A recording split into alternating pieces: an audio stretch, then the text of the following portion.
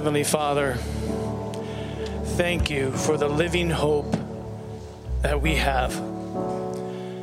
The living hope that reminds us that one day we will be with you.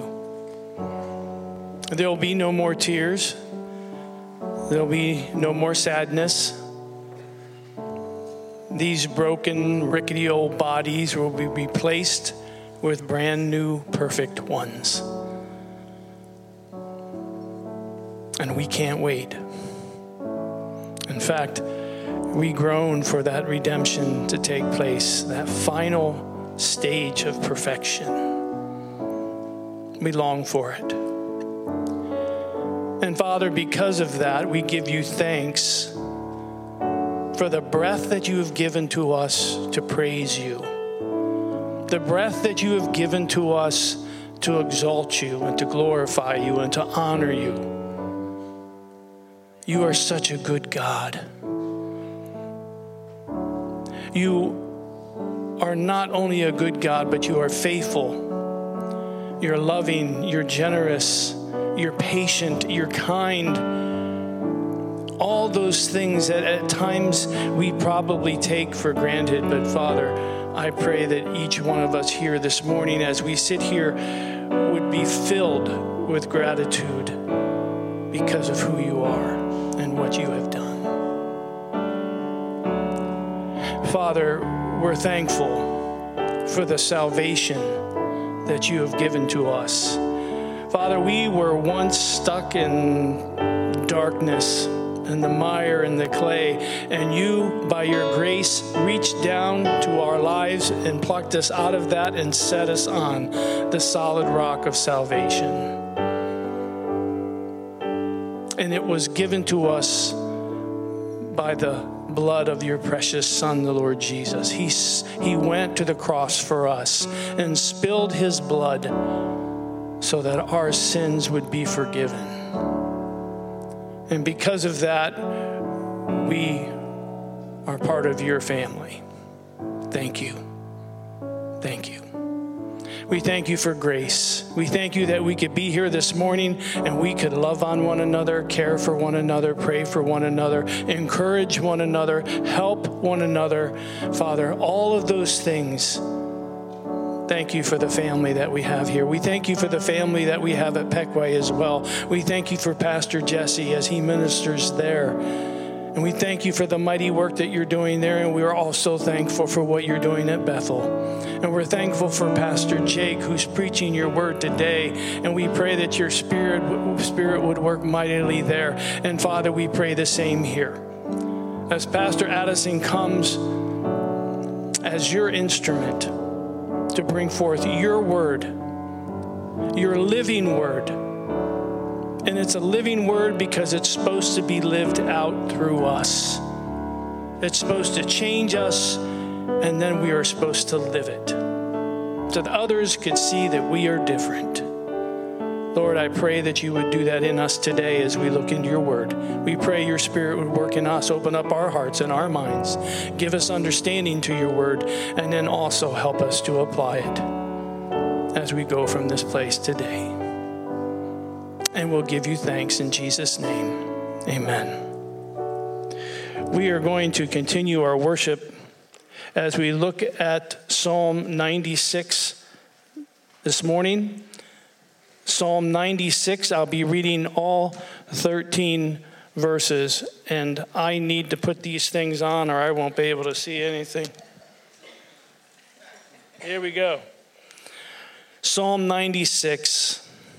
Sing to the Lord a new song. Sing to the Lord, all the earth. Sing to the Lord, praise his name. Proclaim his salvation day after day. Declare his glory among the nations, his marvelous deeds among all peoples. For great is the Lord and most worthy of praise. He is to be feared above all gods. For all the gods of the nations are idols, but the Lord made the heavens. Splendor and majesty are before him. Strength and glory are in his sanctuary. Ascribe to the Lord, all you families of nations. Ascribe to the Lord glory and strength. Ascribe to the Lord the glory due his name, and bring an offering and come into his courts. Worship the Lord in the splendor of his holiness. Tremble before him, all the earth. Say among the nations, the Lord reigns. The world is firmly established. It cannot be moved. He will judge the peoples with equity. Let the heavens rejoice and let the earth be glad. Let the sea resound and all that is in it. Let the fields be jubilant and everything in them. Let all the trees of the forest sing for joy. And let all creation rejoice before the Lord, for he comes to judge the earth.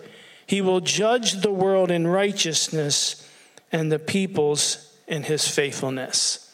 This is God's word. Thank you, Pastor Kevin. Well, good morning. On Thursday, we're all going to get together with our families, and some of us will engage in something of a little tradition. And that tradition is going around the table and asking everybody a question. And that question is, what are you thankful for? Does anybody do that? I'm finding not a great conversion rate on this question. Okay, you guys are the most grateful service. It's good to be among fellow grateful people.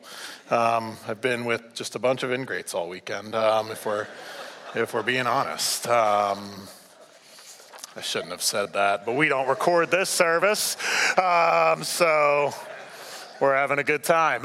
Anyway, the nature of that question is meant to somewhat ritualistically remind ourselves what we're thankful for, right? And it's a helpful question to ask ourselves, even if it's not around, a Thanksgiving table where you hear about, your 10-year-old cousin who's thankful for video games and all that sort of stuff. But to truly reflect on, what in life am I thankful for, whether it be, past or present or future, what am I thankful for? And in the spirit of that question, I want to ask you a couple questions that I believe that this verse asks us today. Because when you look at it, it's just really a worship song. Really, that's what it is it's a worship song of ancient Israel.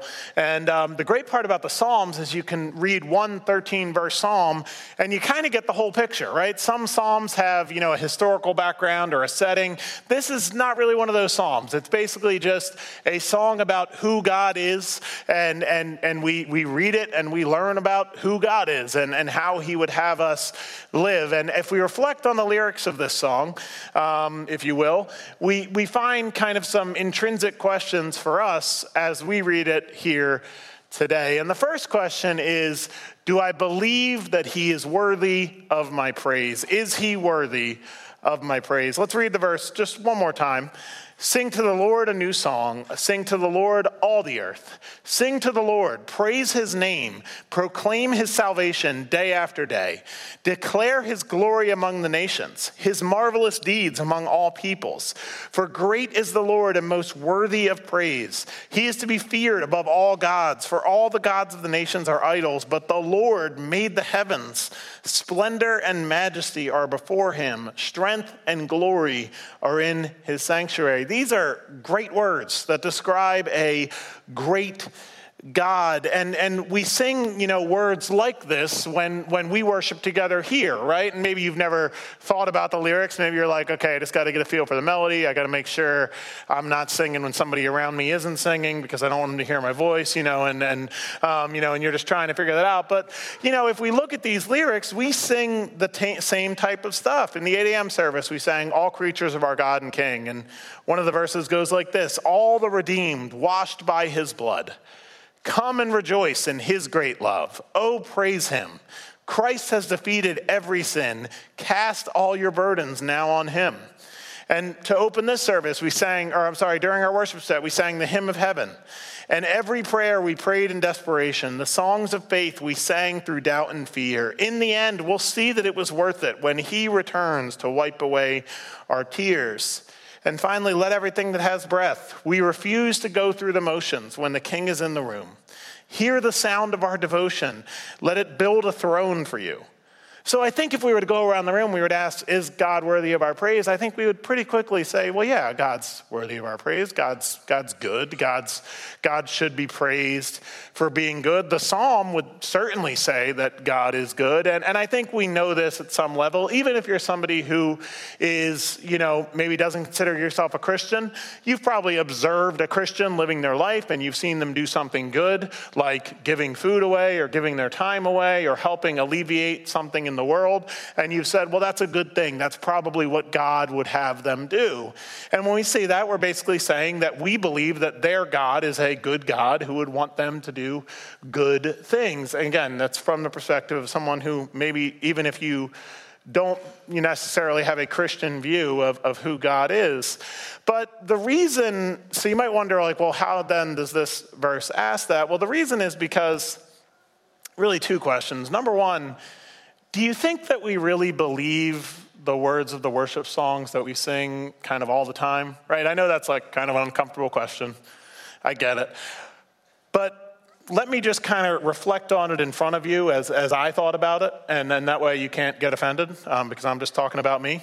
But if I really believed that God was good, I would trust him. And if he was good and holy, it means that he can't sin. And that means that he can't sin against me.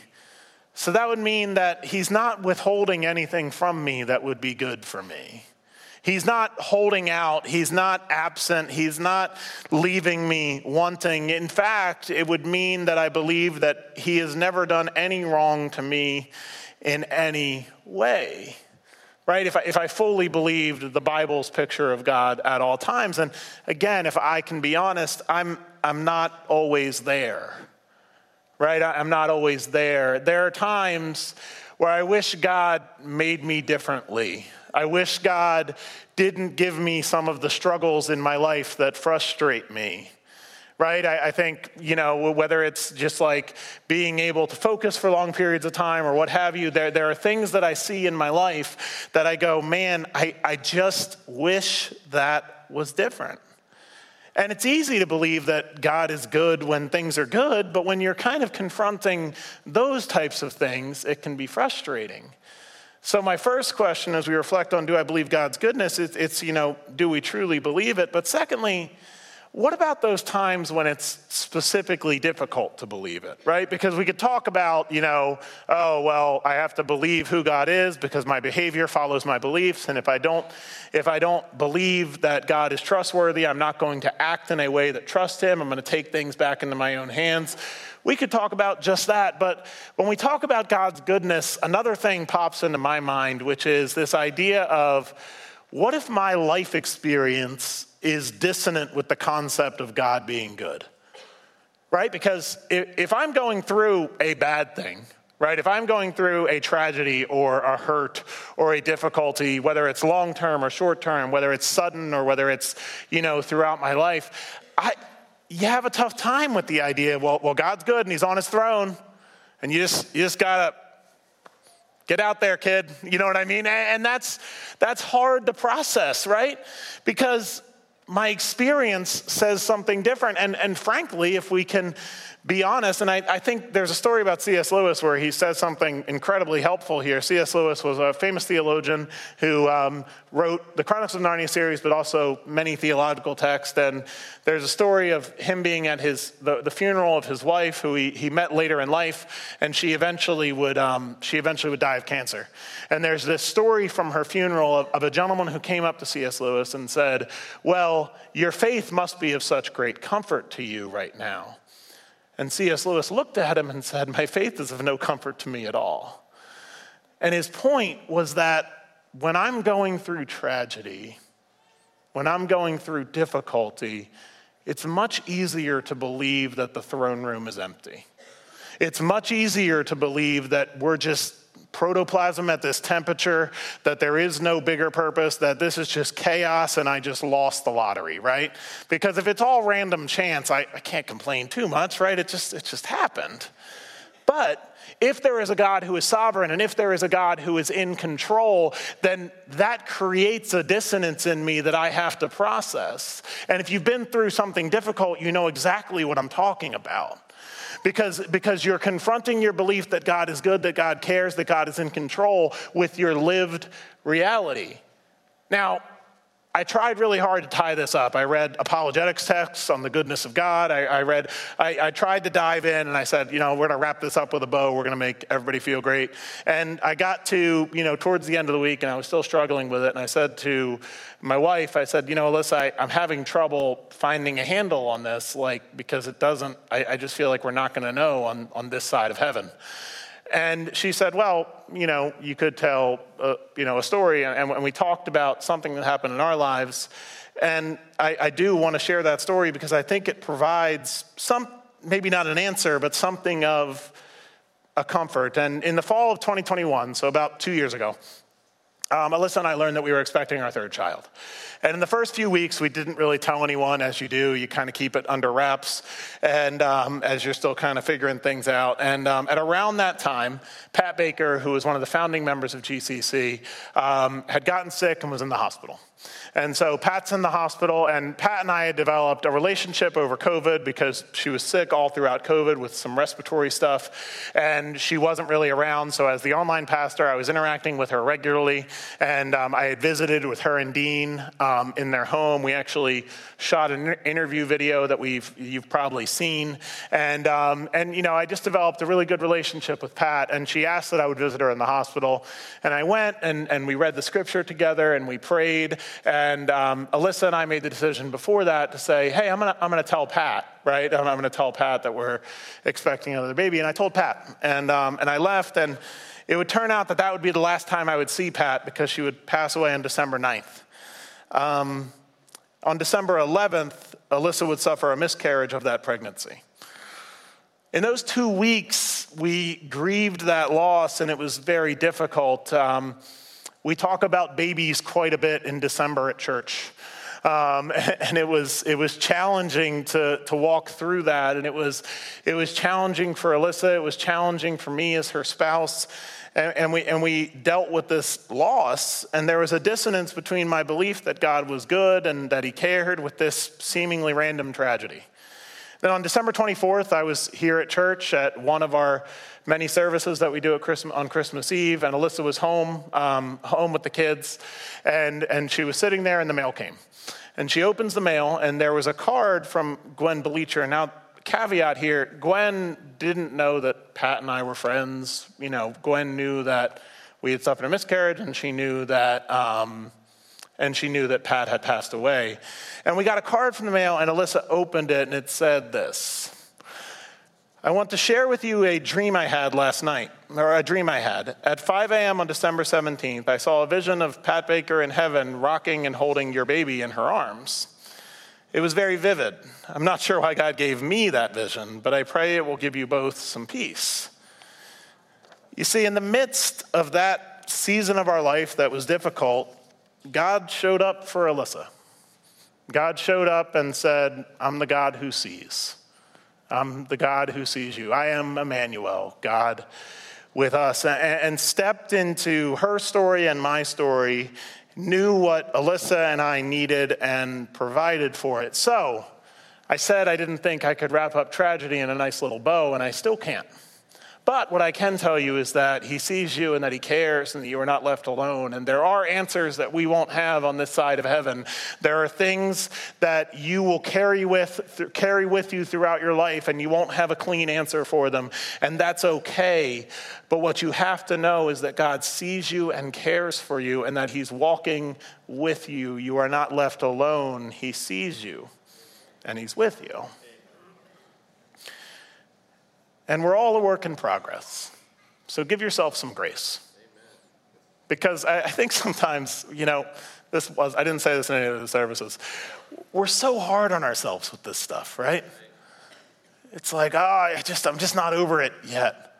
What would you say to a friend who said that to you? Is a question worth asking yourself, right? Because we tell ourselves this narrative and we say, well, I just know that God's, not happy because I'm still struggling with this and I'm still not over it. If your close friend came to you and said, hey, I went through this thing and I'm just having a tough time with it, and I just feel like God's mad at me because I just won't get over this, what would you say to your friend? you would say, well, that's not true. God's not mad at you. God loves you. You know, he's walking with you, right? He cares about you. He cares for you. You would tell your friend that. Do you think that you're more gracious than God?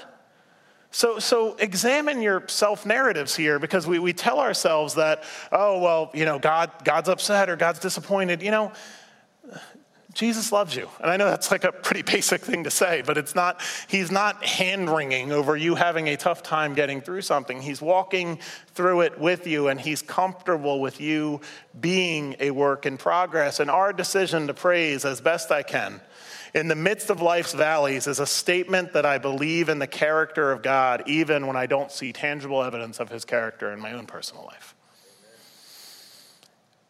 And that's the first question that we're asked. The second question is, are you welcomed in? Psalm 96, 7-10 says, ascribe to the Lord, you families of nations. Ascribe to the Lord glory and strength. Ascribe to the Lord the glory due his name. Bring an offering and come into the courts. Worship the Lord in splendor of his holiness. Tremble before him, all the earth. Say among the nations, the Lord reigns. You see, the point here is that as they were worshiping God, that God wanted the Israelites to remember that your praise of God is going to draw people in. That your praise of God, your hope anchored in the character of God, is going to naturally draw people in. And we simply have to believe that God's table is bigger than we can ever imagine. That it has room for every single one of us. That it has space for the people that are like me and the people that are least like me. And this is communicated in that idea of all the families of the earth. And the Bible says in another place that all the families of the earth will be blessed through Abraham. And Paul in the letter to the Galatians explains that played out through Christ, that everyone is welcomed in. And we're thankful because most of us are, non-Jewish people who have been welcomed in. And there is no caveat to the welcome. You are invited in. And if you're a Christian, the purpose of your praise is for other people to hear about and follow your good God. And so that's the second question. And the third is honestly the one that kind of caught me okay, what's going on here? Because when I looked ahead, I looked at the schedule, I saw the verse, and I said, okay, let me quickly read it, because I obviously have it memorized, but I don't want to, trust my memory. That was a joke. Best jokes are the ones you have to explain. But I went back and read it, and the praise, and I thought, oh, okay, it's just like a praise psalm about how good God is. We're going to talk about how good God is on Thanksgiving. We're going to talk about thanking God. And then in verse 10, it kind of takes this weird left turn. He says, the world is firmly established. It cannot be moved. He will judge the peoples with equity. Let the heavens rejoice. Let the earth be glad. Let the sea resound and all that is in it. Let the fields be jubilant and everything in them. Let all the trees of the forest sing for joy.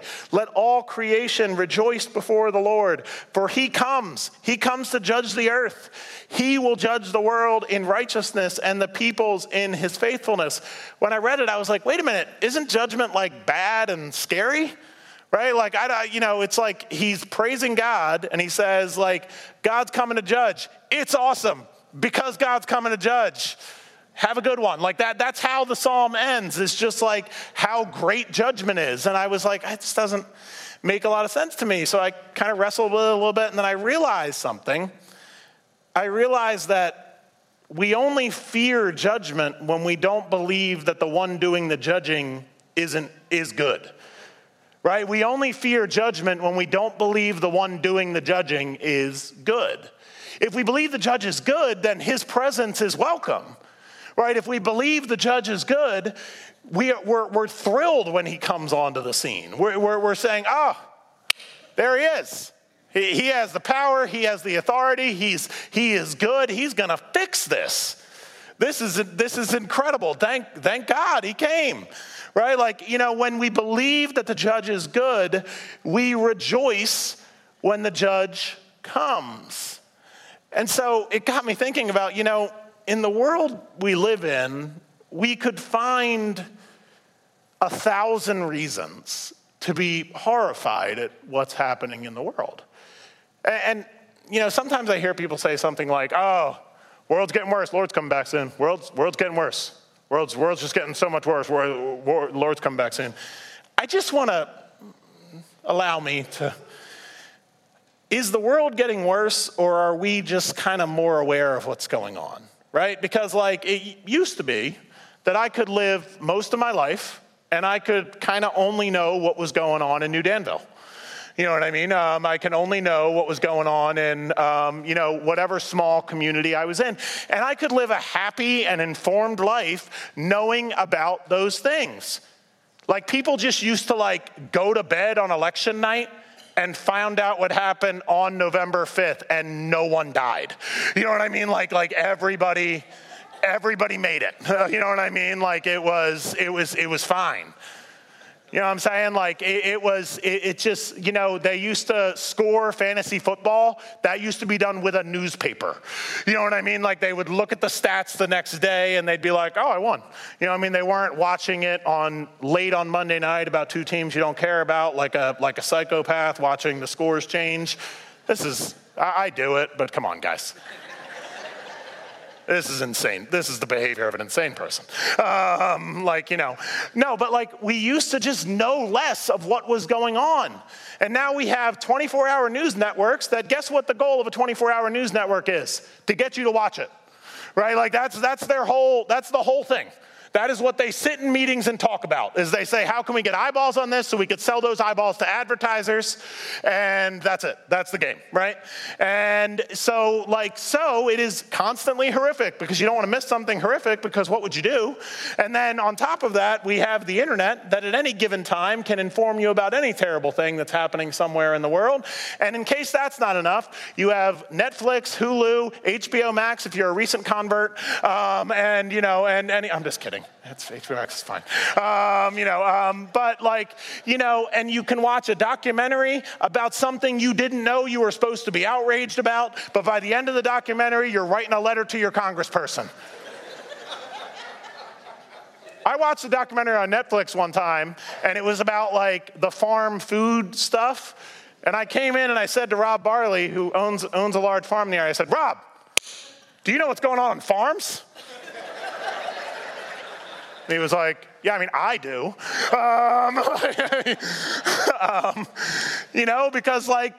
Because we can find outrage about anything. And here's the thing, I'm being a little goofy about it, but even if we talked about only things that were actually outrageous, we could find horrible things under every single stone.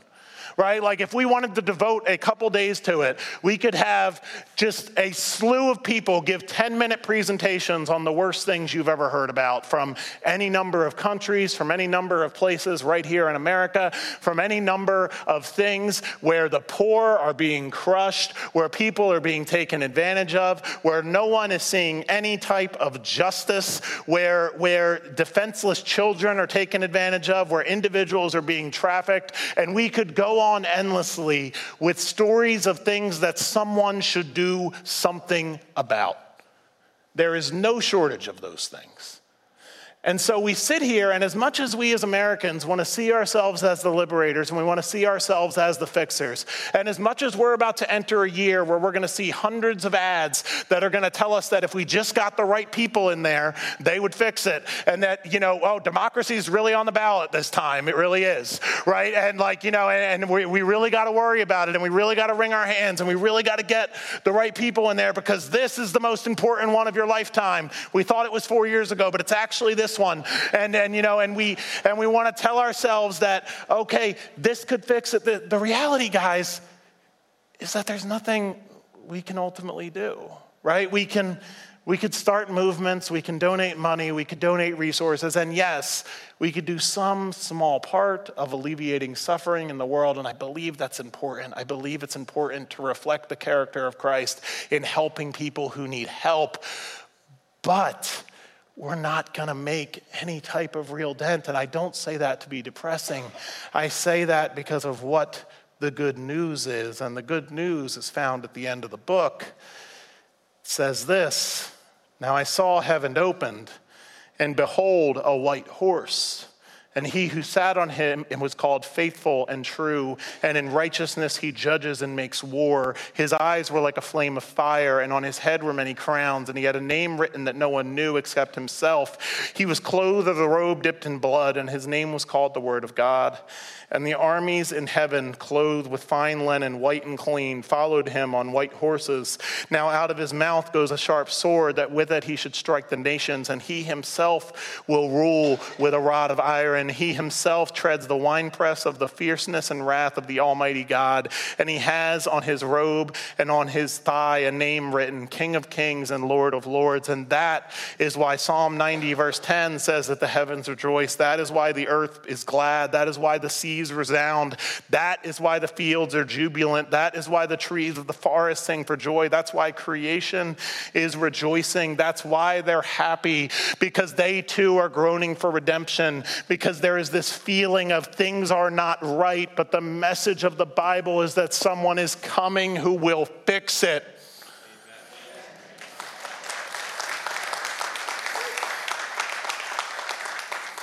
And we can trust him because he's good. And the king is coming. And we can trust the judge. He is greater than every government. His power is not limited. And this hope will not disappoint. Wars will cease. Every valley will be filled. There will be no more crying. There will be no more pain. There will be no more storms. And so we have this blessed hope put forth by this verse, and we have to ask ourselves, do I believe it? Do I believe that it's coming? Which is, again, wrestle with it. And also, do I trust the judge? Do I truly trust the judge? Because if you do, this is not the last chapter. The king and the judge is coming, and we can trust that what is wrong will be made right. We can hold on, we can rejoice, and we can give thanks. And the reason we can is what we're about to do. As we reflect in communion on the broken body and shed blood of Christ, our justice is satisfied, right? Because it's easy to talk about other people who have hurt people, but me too. I too have been the subject of someone's lament. I too have been the cause of someone's suffering. I too have aided and abetted in making life more difficult for someone. And the punishment that brought me peace was upon him. And that I at the cross was justified. It was made as if I had never sinned. So I don't need to fear the judge, not because of my actions, but because of the judge's actions. That he already forgave me. And that when I reflect on the suffering of Christ, I can believe that the wrath of God has been satisfied. And that I don't need to say he is coming with a sense of fear and dread, but I can say he is coming with a sense of hope. And I can believe that he is coming and he will make all things right, and that I am on his side. Let's pray together. Jesus, we thank you. We thank you that you've chosen to reveal yourself to us, and we thank you for your patience that as you reveal yourself to us, you give us space and time and margin to grow and reflect you more totally, that we can work out our salvation with fear and trembling, that we can live up to what we have already attained, that I can reflect you more over time, and that I can wrestle with these truths, and I can ask myself, do I really believe this? Does it really work itself out in my life? And that you are patient and kind. I pray specifically for anyone who's suffering this morning, that, Lord, you would be a balm to their needs. That you would speak to them through either someone in their lives or through just, a small voice to them, that you would just let them know that you are here and that you are with them. And that they would know that you care, that you see them, and even as we live in the dissonance, that you are with us. And Lord, I pray that as we go from here, we would trust you. We would trust the judge, because the king is coming. And he's going to fix it. I pray that you would help us to remember that when the things you're going to fix feel louder. And I pray that you would help us to remember that you are with us and that you're coming back. We ask this in your name. Amen.